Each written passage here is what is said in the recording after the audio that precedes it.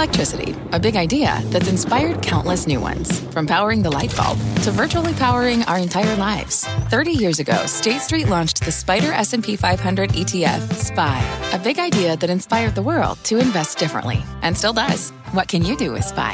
Before investing, consider the fund's investment objectives, risks, charges, and expenses. Visit ssga.com for a prospectus containing this and other information. Read it carefully before investing. SPY is subject to risks similar to those of stocks. All ETFs are subject to risk, including possible loss of principal. Alps Distributors, Inc. Distributor.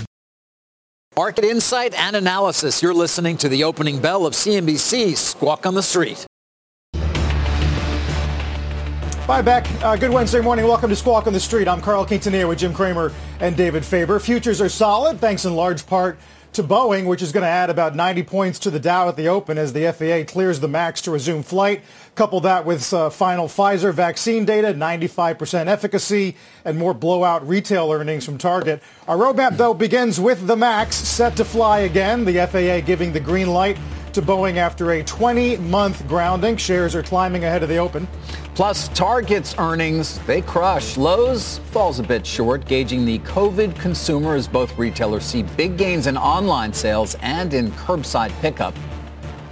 And the energy sector is coming off its best week ever, more than a 16% gain last week. The CEO of Chevron is going to join us exclusively in this hour. We're going to talk about what is in store, of course, for Chevron's business and the sector. We'll talk about all that with Michael Wirth. Carl. Yeah, we can't wait. Of course, Boeing is the story of the morning, Jim. 617 days on the ground. You got Baird going to outperform with a 306 target today. And I guess we'll talk once again about not only how they get this back in the air, American will launch it on the 29th of December, but how they market it to consumers. Look, I think that there is a tragedy timeline. We had it with Chipotle. We had it with a long time ago with Jack in the Box, had it with Taco Bell, which is that people begin to forget. Now, I know the media doesn't forget, but the individual who flies is thinking, well, I want to take Southwest, or I want to take American. They're not going to ask, as they would have a year ago, is this the MAX? And then I think also Boeing eventually can phase out the name MAX. It's a well-tested plane. I know that there are people who say that they'll never want to be on it, but if they want to travel, they're going to be on it. And I think that there's a lot of demand. And I do think that we couple this with the vaccine news, you start saying, you know what, let me go book something. I want to go somewhere. We don't say, you know what, I want to book something, but geez, is that going to be the MAX? Because people just aren't that discerning. I mean, David, the average time that people think about something that's a tragedy may not be as long as we think, even dating back to 9/11. That's true. I think, yeah, well, these days in particular, our memories, I don't know, there's so much coming at you, you tend to forget what happened yesterday, let alone that's a good point. The tragedies that happened well over a year ago. But certainly I can remember those peaceful days when we would lead the show every day with the travails of the MAX. Long before the pandemic, of course, Boeing was suffering from the fact that it had been removed from service and the continued questions as to when it would be potentially at least okay to go back into service. Jim, so much has happened since then for the company, not the least of which, of course, is the dramatic diminution of air travel worldwide and continued questions, even when we get back to so-called normal, of what the business traveler is going to really look like and what that's going to mean for demand for Boeing's jets. Company started, by the way, it's before the MAX, they had $15 billion in debt. Before the MAX problems, now they have $63 billion. Well, look, I think the bottom really came when they did that Sunday night offering. Yeah, $26 billion. $26 billion, which was a lot of people felt could not be done. I think that I'm going to credit Jay Powell for that. Now, I remember that. In fact, I think I was first to report on that, and that was a big moment overall. I mean, the bond market giveth and saveth.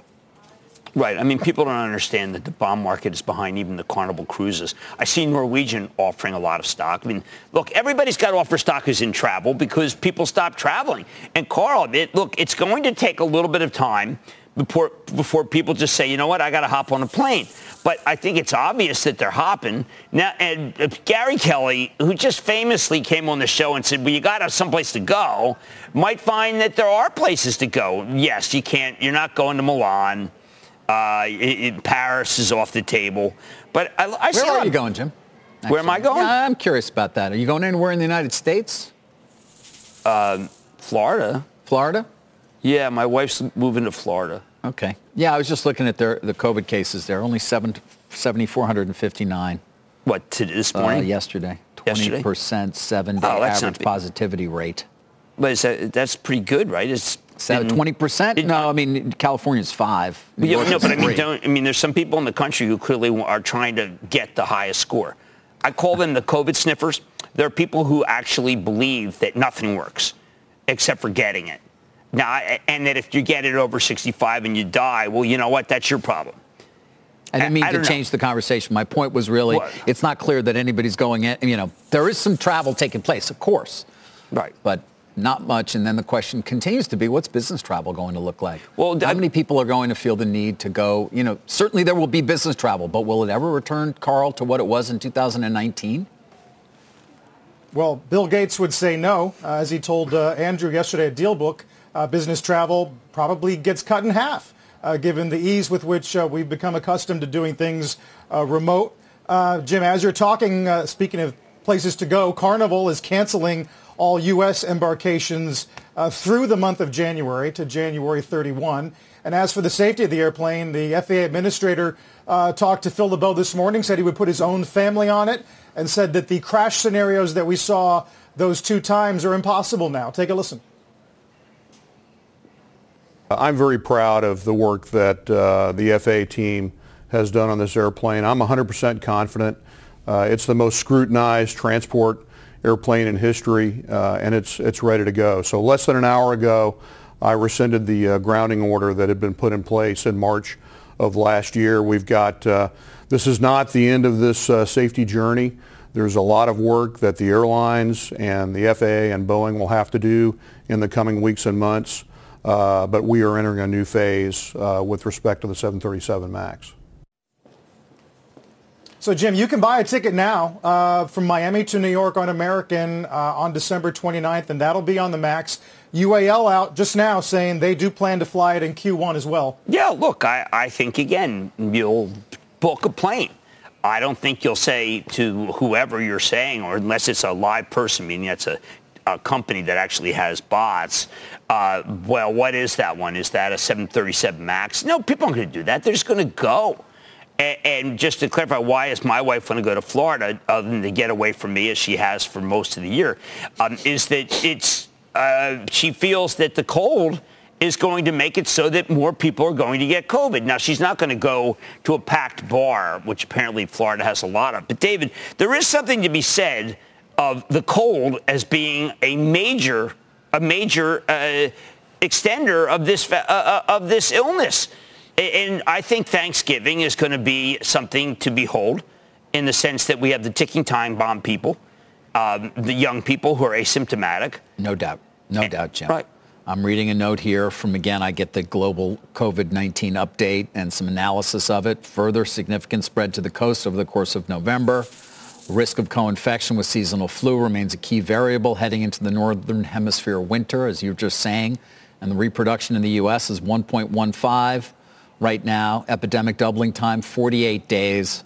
Their estimate, by the way, is we could have 18 million cases before the end. I believe it was before the end of the year. Okay, so David, 18 million. Let me give you the devil's advocate. Okay. Well, but it's 0.45, no different from the flu. I mean, you're not going to, people aren't dying at the same rate. They aren't dying at the same rate. There are an awful lot of people being hospitalized, and you know well that that's not the case. You shouldn't even repeat those things, Jim, about the flu. I said something about Speaker Nancy Pelosi to try to get the debate open about how horrible it is what the president said to her. I know, but I was pilloried. Well, you shorthanded it. Well, I shorthanded it. I did it wrong. Yeah. I apologized a gazillion times, but people still hate me. And you know what, David, it's my cross to bear. But I do think that what matters is that the healthcare workers are overwhelmed. They don't really have a great spokesperson for them. No.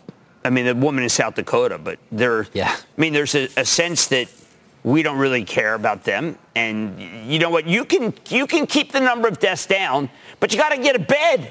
You got to get. What are we going to get? Field hospitals? No. Is this going to be like the burning of Atlanta scene, David, and Gone with the Wind? I certainly hope not. But to your point, Jim, if the hospitals do get to the point of max capacity and they can't take people they otherwise would, then your death rate's going to start to go up because people are not going to be getting the treatment they otherwise could. Yeah. And obviously, we've said many times, thankfully, we know how to treat the disease far better in the hospital setting. There are certain things that can be used, drugs as well. I mean, the steroid, but if you're going to get to the point where you can't even have people who no more beds, then you got a problem. Well, you've got a country that is so good at this, that has more than 1 billion people, that's crushing it in the economy, putting people to work, having a great time. And Eunice Yu was there this morning. Carl, the pictures of China reminded me of just everyone having a super time, making a lot of money, buying some of our products because they had a picture of Starbucks. But that piece was both uplifting, Carl, and Eunice is so good. And also, like, how did we became a fifth-rate power because of this? And they're taking away. And what was it? It's contact tracing. Yeah, when I went to Liv Bernadette at David's recommendation, they asked me, they took my temperature. Well, in China, they do contact tracing. They know where you are every minute. And we don't allow it. We have a live free or die plan, of which that latter choice is kind of in play. So I don't know, Carl. We do have personal and individual freedom, Jim. And that has an effect on mitigation. It does bring us to the Pfizer final phase 3 number, though, Jim, 95%. Side effects relatively tame here. 3% had fatigue, 2% had headache. They say they'll ask for emergency use authorization within days now, Jim. FDA panel going to meet on December 8th through the 10th. So we could literally be jabbing arms before the end of the year here. I'm ready as the spokesperson for the American Migraine Foundation. I was getting about 20 headaches. This is a nice reduction in headaches. I think that if that's all that you have to get, I mean, anyone who's suffered like the shingles vaccine or gotten the flu from the flu vaccine, of which you only have 50% saving, I think, David, just jab me, will you? Well, without a doubt. Jab me. Bring it on for all of us. I'll jab you if you jab me. I will do it. This is the good news, and it's nice to end on some, what do you got, at least some good news. No, 95%. So Moderna's 94.5%, Pfizer's 95%. These are incredibly effective. They're going to be available, at least to some extent, soon. And we'll get started, Carl, with the vaccination of our population and conceivably get to the other side of this. Join me, David. I'm trying to get in every trial again. I will not be denied this time. By the way, Carl, they don't know who you are. I could pull all the visitors. Like when we tried, it's like McKesson. It's like, I'm Jim Cramer. I didn't really do this, but that you have that image of, who the heck is that? Senator Cramer from the Dakotas? It doesn't matter, Carl. It's just, they're just taking the people they want to take. Guys, as David said earlier, a big hour still ahead. We'll talk to Mike Wirth of Chevron. We'll talk about some of the retail numbers rolling in from Target. E-commerce, once again, a standout. And we'll keep an eye out for Dow 30K as we get the opening bell in about 17 minutes. Don't go anywhere. What's on the horizon for financial markets? At PGIM, it's a question that over 1,400 investment professionals relentlessly research in pursuit of your long-term goals. Specialized across asset classes, but united in collaboration, our teams provide global and local expertise. Our investments shape tomorrow, today. Pursue your tomorrow with PGIM, a leading global asset manager.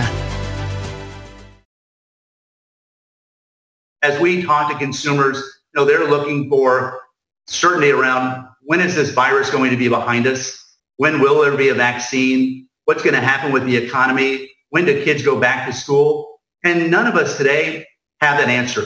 If I could package up certainty, it would be the top selling item I sold at Target today. So as we think to 2021, we've got to be really flexible and adapt to the current and changing environment. As Brian Cornell, of course, CEO of Target, and that is the focus of our Mad Dash. What do you think of the quarter? Wow. I mean, I think that this was so impressive that I think people are going to stay with Target. It was magnificent, and the digital comparable store sales, 155%. I don't even know how you do that. I don't either. But that's because of Shipt. Like, David, one day I went to Dylan Reebok, who's a staff member of Mad Money. I said, I don't have a belt. He said, we'll call Shipt. 2 hours later, really nice belt. Really? Yes. Oh, you got to use Shipt. I mean, you can just, it's like we can get Alexa and Shipt together. It's like, Alexa, send David a new tie that's nicer than the one he's wearing. That could be done. I mean, pretty much any tie. So I do think that people have to remember that Brian Cornell has pulled off. Oh, stop it. Brian Cornell has pulled off one of the great turns. Yep. He doesn't get enough credit.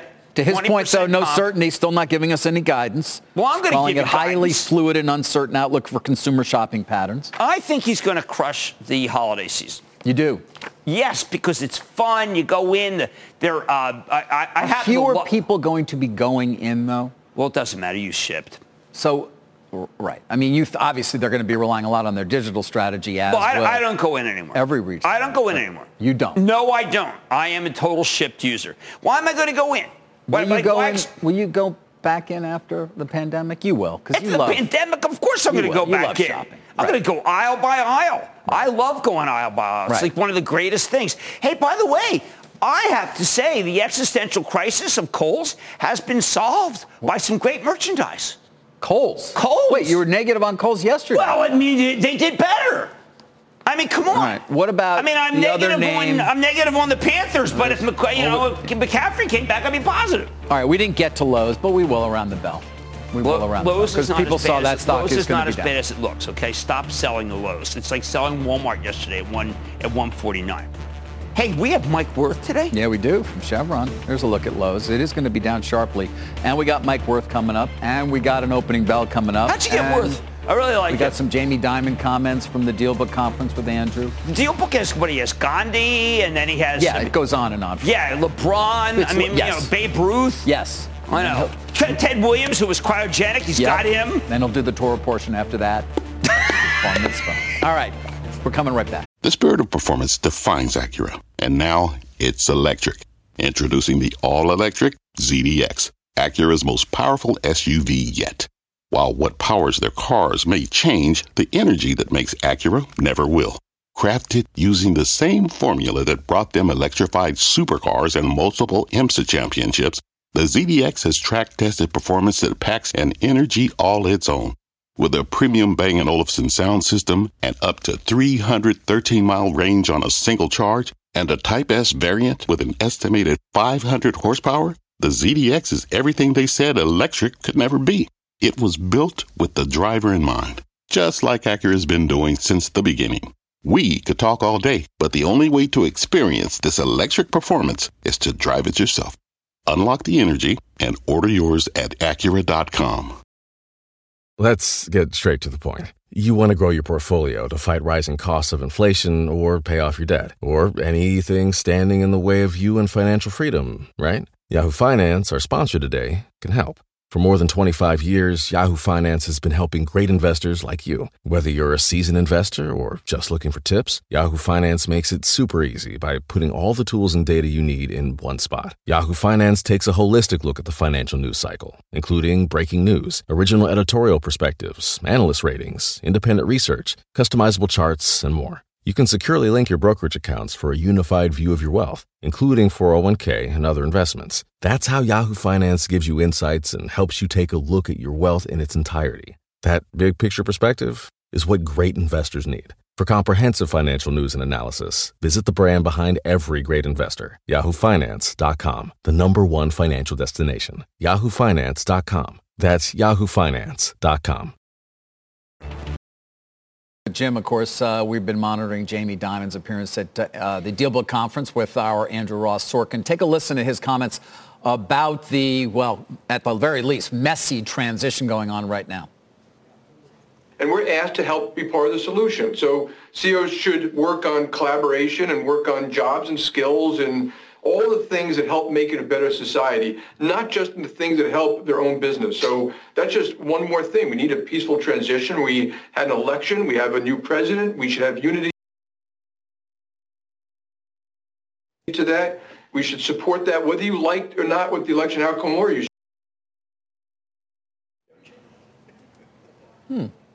Wow. Yeah. We had some issues there, but you heard him basically, we should support a peaceful transition regardless of which side you're on, said Mr. Dimon. Of course, he continues to have that conversation, Jim, which we continue to monitor. He said it's not like, whether you like it or not, because it's based on the system of faith and trust. Right. I've been following Michael Semblus, who's their top strategist, and he's raised certain issues about the prospect of this not being over so quickly, the challenges. And I think it's all it's a unique thing to have endless challenges and possibly the notion of the president not leaving the White House, David. And you know what? Every time I mention that, people laugh at me. But why? Why is that funny? Carl, what makes him, why is he vulnerable? Why can't he just stay there? Who's going to, the federal marshals? I just don't see who's going to get him out of the White House. Why should he leave? I mean, what does it matter to him? I'm not sure I understand the question. Why should he leave? Well, no, I mean, who's going to get him out? If he thinks he's been honestly elected, the Secret Service, they're all sick. No, I'm not kidding. I mean, we are getting, there are people in the legal community who are saying that as long as the challenges are still on, he will say that he has every right to stay there. I mean, look, he's a unique figure in American history. Remember when, Andrew Jackson turned the White House into stables, bought horses? Well, I don't remember it, but I have read about it. Well, he's on the 20, for heaven's sake. Right? Mm-hmm. And maybe Trump's bucking for being on the 73. I do think that we are making way too little of what's going on. You believe that? All right. Yes, I do. I mean, last night we were Michigan. I know last night Michigan. That was tough. Not certifying the vote in Wayne County, at least for a period of a few hours before they reversed themselves and did. Right. Obviously, the president firing Mr. Krebs. Right. Wasn't that significant? More to come. It certainly feels significant. Yeah, that's right. I mean, and what's of course, he tweeting? Has he tweeted lately? Continuing to completely deny what appears to certainly be a victory by Mr. Biden of 306 electoral votes. Well, they don't have no one has a plan to say he's got to leave. Popular vote. No one has a plan. States. Yeah. Right. I'd like to see the plan for how he has to leave, just in case he changes his mind. I don't see the Republican senators breaking ranks, Carl. I think we're making far too little of this. I think the man is firmly believing he ain't leaving. We know that he is probably the most litigious president we've ever had. But, I mean, in the past, there was a settlement. You pay a fee. You move on. You claim victory in some strange way. There's no way to do that after January 20th. No, and he's got, Giuliani, late of the Baron Sessions movie, really going to Pennsylvania, David. And I think we're making I don't know, Carl, what have they lost 26 times so far, or lost? I mean, I think it depends on how you look at it, but most people are going with 1 and 25. 1 and 25. Or 25 and 1. Depending if you look at that one case on the number of ballots affected. Right, in terms of making assertions of fraudulent assertions to judges who basically said, where's the evidence, and said, I don't see anything. Look, we just had Jamie Dimon on. The reason, that's why I mention this, because Michael Semblus is an amazing strategist, and he has continually reminded us that this thing is not over.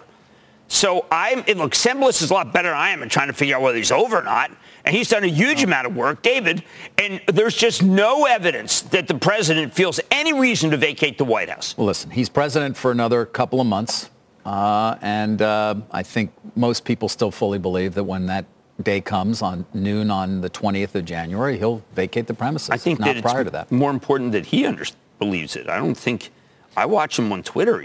I think he's kind of adamant.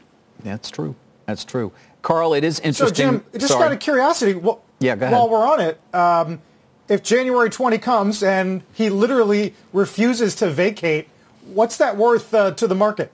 Well, I think that's going to be, I don't think it's going to be that great a day for the market. I don't think it's like an instant buying opportunity. But you know what? The Robin Hood, the people, the younger people, looks like they're going to come public. And I think the younger people are going to say, well, this can't last forever. So let's go buy some Royal Caribbean. I thought you'd say, let's just go on a cruise. Well, they have the good sense not to do it yet. I just think, look, this is Sembolis's view. He's just continually talking about the possibility. And I just think that I am echoing some of the facts that he has put in my head because he is the finest. And he advises Jamie pretty closely, David. Okay. He does. No, I'm glad you brought it up. Look, I wouldn't bring it up if Sembolis I think it was CBS. I think it was CBS this morning, guys, who said even though he's tweeting that he won the election, falsely claiming he's acting like a president who's already getting ready to clear out his desks, if you look at things like the firing of Chris Krebs last night. But, guys, that's a back burner discussion, at least for now, because Boeing, Jim, is up better than 5%. Yeah, well, look, this is it's really interesting, Carl. This is an obvious thing. People have been saying for days that this is going to happen. But then when it happens, the obvious does not necessarily bring out sellers. We always had a market, David, where you sold the news. Here we have a market where people buy the news. It's an odd market, David. It's a market of the obvious. All right. Well, sorry, getting out of shot there as I reach for Lowe's earnings again. I was reaching for Lowe's earnings. But I'm talking about Boeing. I know you are, but I want to get ready for Lowe's because it was also responding to what weren't great, or at least some perceived as great earnings. We could stay on Boeing for a minute, but you mentioned during the Mad Dash you thought it was overdone. I said it was a buy down 11. Less than it looked like it would, and it's already coming back. 30% comp store sales. They spent a fortune helping the workers. Okay. Yep. I think that we all admit that that's something that is good and a good investment. Marvin Ellison is turning around the what was really a terrible omnichannel, and this company was acting. The sellers were acting as if there was no press release. They just saw the number and they said sell. Marvin Ellison is turning this company around, and if you want to bet against him, I think it's a fool's errand. All right, but to be fair, it is up nicely. It's had a very good run. Yeah. Perhaps not as strong as, well, actually roughly in line. Walmart's up 24% for the year. You can see these guys up 27%. Yeah. I thought Walmart was terrific. Look, Lowe's isn't going to be up as much as these other guys because it didn't do the number. But Walmart's down 25%. I think we're kind of done with the selling of Walmart. There were too many people who raised the price target, Carl. These raising price targets is another thing that I find is Captain Obvious. It's like, oh, raise the price targets. Let's go buy the stock. There is a lot of young investors whom I think see good news and they buy.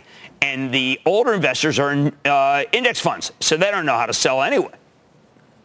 Right? Well, Jim, I thought it was interesting. McMillan on the call yesterday, and I'm quoting here, the company is changing and shaping its business model. The way we make money today and the way we'll make money in the future will be more multifaceted, whether it's marketplace or advertising, Walmart Plus, fulfillment, and other things to come in the future. That's McMillan. I mean, it's no longer about just being a retailer. It's about being an advertising, media, delivery sort of colossus. And this is the beginning of the recognition that the brick and mortar is warehouses all over the country. They have more warehouses than Amazon. They're doing a lot of good things. This is Jet, which they bought, that is no longer Jet. It makes a ton of sense. I think that Walmart is giving Amazon a run. But there's room for everyone in Amazon. There's some recommendations today, Amazon, saying think about what they're doing, a lot of forward stuff. But, David, when we look at when we look at what I call Watch, which is Walmart, Amazon, Target, Costco, and Home Depot, we come up with companies that are being very, very original. And Home Depot is the one that's not doing that well because people feel, well, you know what? We're done with the home office. Okay. Because we're going to go back. And I think that that's a false premise. No one's going back. No one's going back ever? Or nobody's going back for the next couple of months? Maybe they force us to go back. No, nobody's going back anytime soon. Right. Listen, we go through all the companies. Really, it's still going to be June, July of next year. Many companies, certainly with distributed workforces now, people are all over the place. They've got their kids in different school districts. There's a reason why you've got those dates sort of towards the end of June, and part of that is as you point out, Jim. And then the larger question is how much of a workforce will continue to be distributed, so to speak, and work remotely even after, thankfully, we are through this pandemic. Nikesh Arora, who's got one of the best stocks of the year, which is Palo Alto Networks, says it's going to be a choice that people will choose. Yep. And that's something, Carl, that I am shocked. I mean, in the old days, if they told you to jump in a lake, you would say, okay, which lake? The one in Central Park? Now it's like jumping a lake is like, boss, are you kidding me? I'm not coming in. The workers are telling the bosses. Yeah. It's a whole new game. It's kind of subversive. It's like the NBA. Yeah. Jim, which we're going to talk about a little bit later regarding the draft and everything else. I do want to get you on Tesla while we have time, Jim, because Jonas finally goes to overweight at Morgan Stanley, goes to 540. To only value Tesla on car sales alone ignores the multiple businesses embedded within the company. Yeah, I mean, I think it was his brother. Analyst move. It was like his brother that did that. Did what? The Tesla piece. Oh. Jonas Brothers. Oh, I get it. Yeah. I mean, because suddenly it's like, Carly's talking about the ecosystem and how the software's not being. Where was all this stuff at 300 and 200 and 100? Where was it?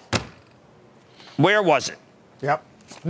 Not only that, Jim, but Reuters really quick says that GM will roll out an expanded EV strategy and spending plan tomorrow, Reuters says. So it's going to get interesting here next few weeks and months. Well, I just think that there's so many. I mean, I had Lordstown on last night. We got Rivian coming. Yeah. It's actually worth talking to Mike Wirth about, right? I mean, you know what? Can we get pulls a lot of oil out of the ground? Can we get Mike Wirth on from Chevron? Yeah. Can you do that? No, so let's You mean ask like Andrew Sorkin's able to get people? You got someone? He just knows how to get me. All right, you can see shares of Chevron are up a bit this morning. They've had a very strong week, by the way. Of course, the vaccine data from Pfizer and Moderna has helped energy stocks and the market over this last week or so. Joining us now, as we said, is Michael Wirth. He's the chairman and CEO of Chevron. Michael, always good to have you. And nice to see you on Squawk on the Street for a change. I'd love you to weigh in, actually, longer term, of course, just the conversation we were having. We have it so often in the morning, whether it's talking about Tesla or Rivian or NIO or going through all of these companies. As small a market share as they have, EV's coming. Maybe not today, maybe not tomorrow, but soon. How does a Chevron prepare for that eventuality? Well, we've seen EVs coming for quite some time. Our company's headquartered in California. California's had a zero-emission vehicle mandate going back 25 years. So this is a technology that has been emerging, and we certainly see in the developed economies continued progress. But it's important to remember a couple of things. Number one, only 25% of a barrel of oil ends up in light-duty vehicle transportation, so 75% in other uses. And then the demand growth is driven very broadly around the world, particularly in the emerging economy where people don't have vehicles today. So our central planning case includes hundreds of millions of electric vehicles, up from single digits today, in just the next 20 years. And so we certainly have an expectation that we'll see these companies succeed. We'll see electric vehicles penetrate into the economy. And yet, even in spite of that, demand for our products is still expected to continue to grow. When we talk about your company and others do, they talk about your balance sheet, which remains the strongest of your peers. Nobody talks about your dividend being in any risk. Your portfolio rationalization was largely completed pre-pandemic. But at the same time, it's not like your stock's really going up over a period of time. It's down 27% this year, despite what many say is being the best in a bad neighborhood. Any hopes for reversing that you actually start to see a stock price that's up for the year? Well, we recognize that our sector has been under a lot of pressure, as many others have, through the pandemic, but we were facing some of these pressures prior to the pandemic. It's a large and relatively mature sector of the economy that is a slow growth business. Frankly, the industry overinvested for growth, particularly here in the United States, and hasn't created strong free cash flow and strong returns. And I think investors have been clearly signaling that they expect better performance out of the sector. You mentioned some things where I think we're different. I boil our strategy down to four simple words: higher returns, lower carbon. And we're working on both of those and making good progress. And I think it's a long cycle business. And as we stay with the fundamentals and grind our way forward to higher returns and to lower carbon, we will continue to offer a good value proposition for investors. How important is it that you communicate that lower carbon theme to an investor base that perhaps you don't have right now, but may want? We talk so often about money that is now under an ESG mandate that's growing and seemingly not coming towards you. How do you change that? You know, Exxon in their last release, Michael, I made note of it, talked about breakthrough technology they can scale that removes carbon dioxide directly from the atmosphere. I mean, is that what it's going to take for you guys to sort of find new shareholders? Well, I think, look, we've got to deal with higher returns, lower carbon means we've got to do what's good for shareholders and what's good for the environment. And you can't over-index on one and not the other. That's not sustainable. And so we're working hard to do both. Now, there's a couple of things that we don't think create value for shareholders. Number one would be for us to exit businesses that we're good at, that we're very good at, world-class at, and enter businesses where we have no competitive advantage.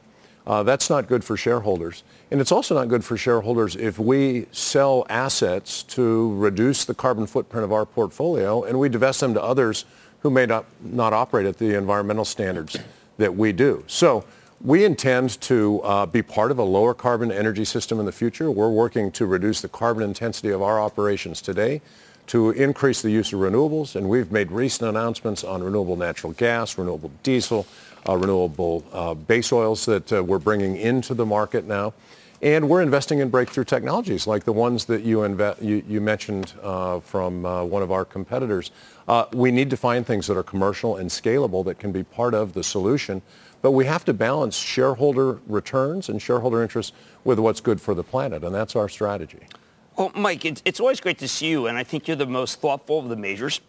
And I wanted to ask you, there's some really interesting land that's developing up in the Arctic National, where the polar bears are, where there's hundreds of thousands, so you don't really need them all. And the president's offering this, and even there's a lot of land in the Permian. How about an opportunity to drill in the Arctic National Wildlife Refuge? I mean, what a chance, right? The refuge?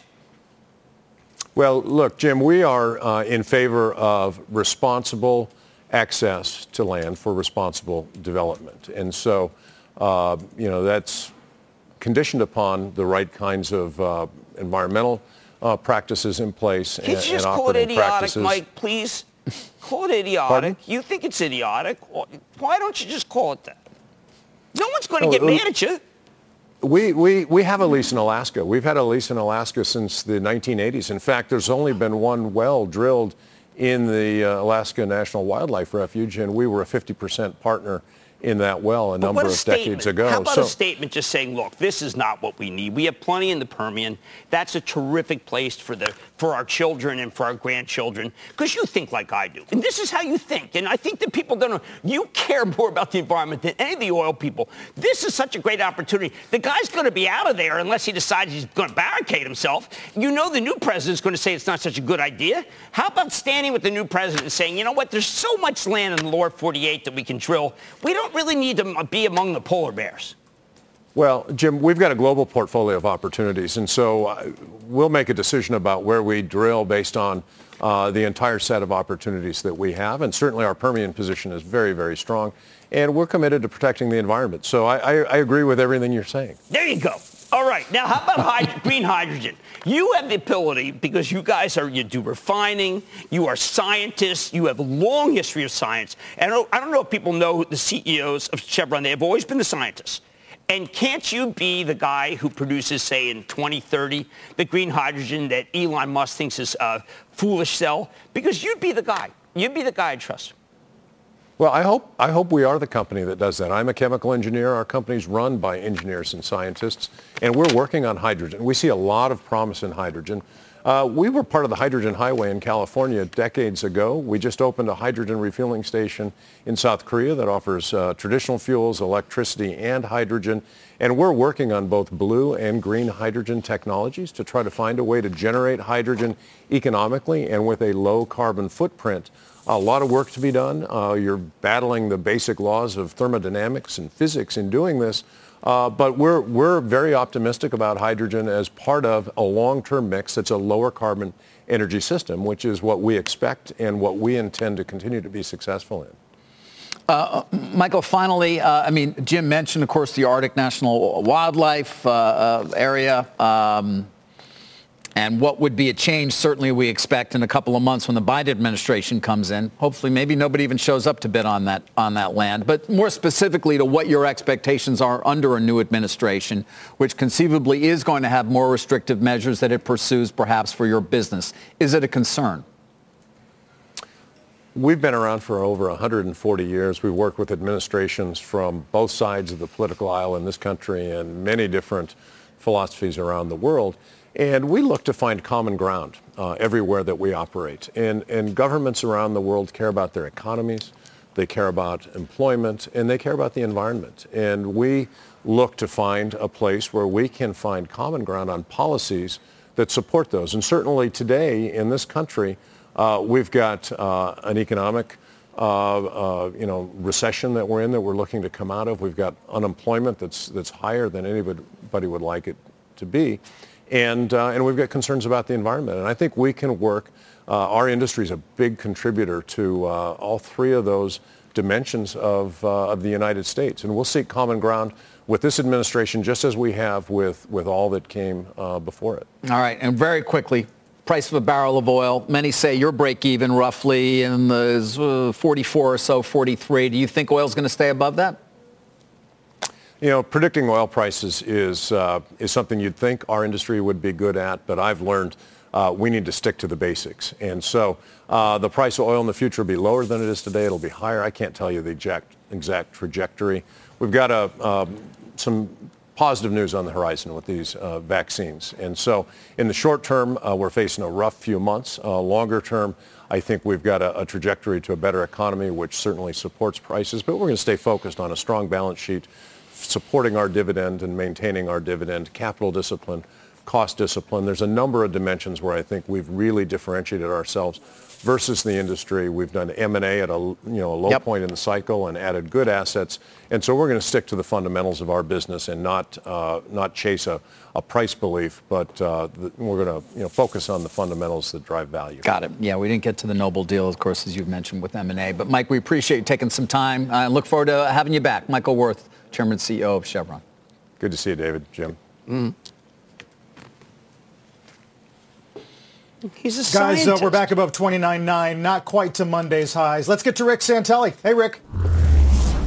Hi, Carl. You know, this morning we had a really robust housing number. Housing starts were up 1.53 million. But what I want to point out real quickly is single-family starts continue to just full ahead, the highest level since 2007, 13 years. Now, if you look at the intraday of 10s, you can see that we've come off the lowest yields right after the release of that 830 housing starts and permits number. By the way, they were good. Rates are moving up just a bit. A week-to-date chart shows, though, that we have been drifting lower. And if you open the chart up to August 1st, this encompasses everything. On the 4th, you had the all-time low yield close, 0.5%, 0.50. And the highs in the first week of November at 96 on a closing basis. So you can see we're more towards the upper end of the range, and we do have a cushion with regard to the lowest level ever. And if you go to the euro versus dollar, right now it's hovering close to the best levels since the end of August. Carl, Jim, David, back to you.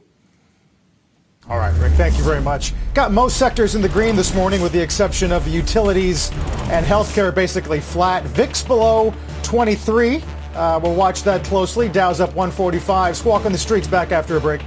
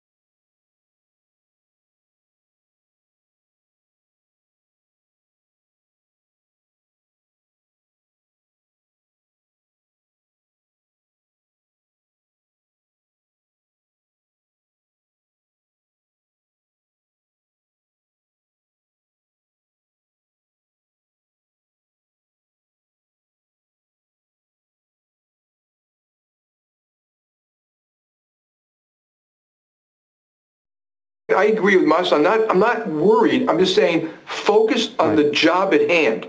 We've got to get the vaccine out. We've got to right now. We got to get people safer. And you're seeing a skyrocketing of COVID in just about every part of not just America, of the world. So we got to get through this. So I think it's a mistake to take our eye off that ball, and we need some of that fiscal stimulus. This is childish behavior on the part of our politicians. We need to help the citizens of America, and let's just get through it.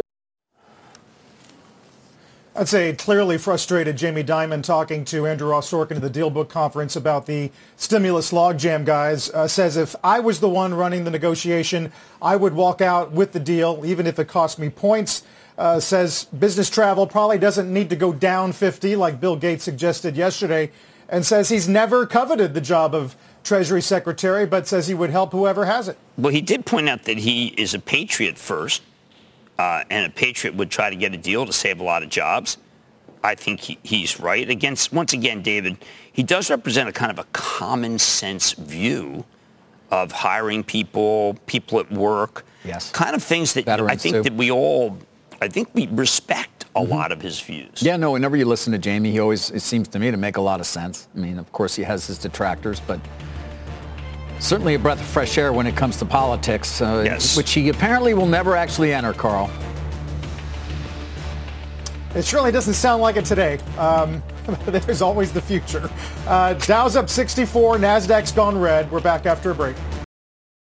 Jim, Teladoc tonight. Yeah, but people really want to know whether this company's got too much competition. We're going to look at that. We have Biohaven, which has the answer to migraine, as the head of the American Migraine Foundation. I can tell you that. And I have an analysis of hydrogen and who's going to win in hydrogen.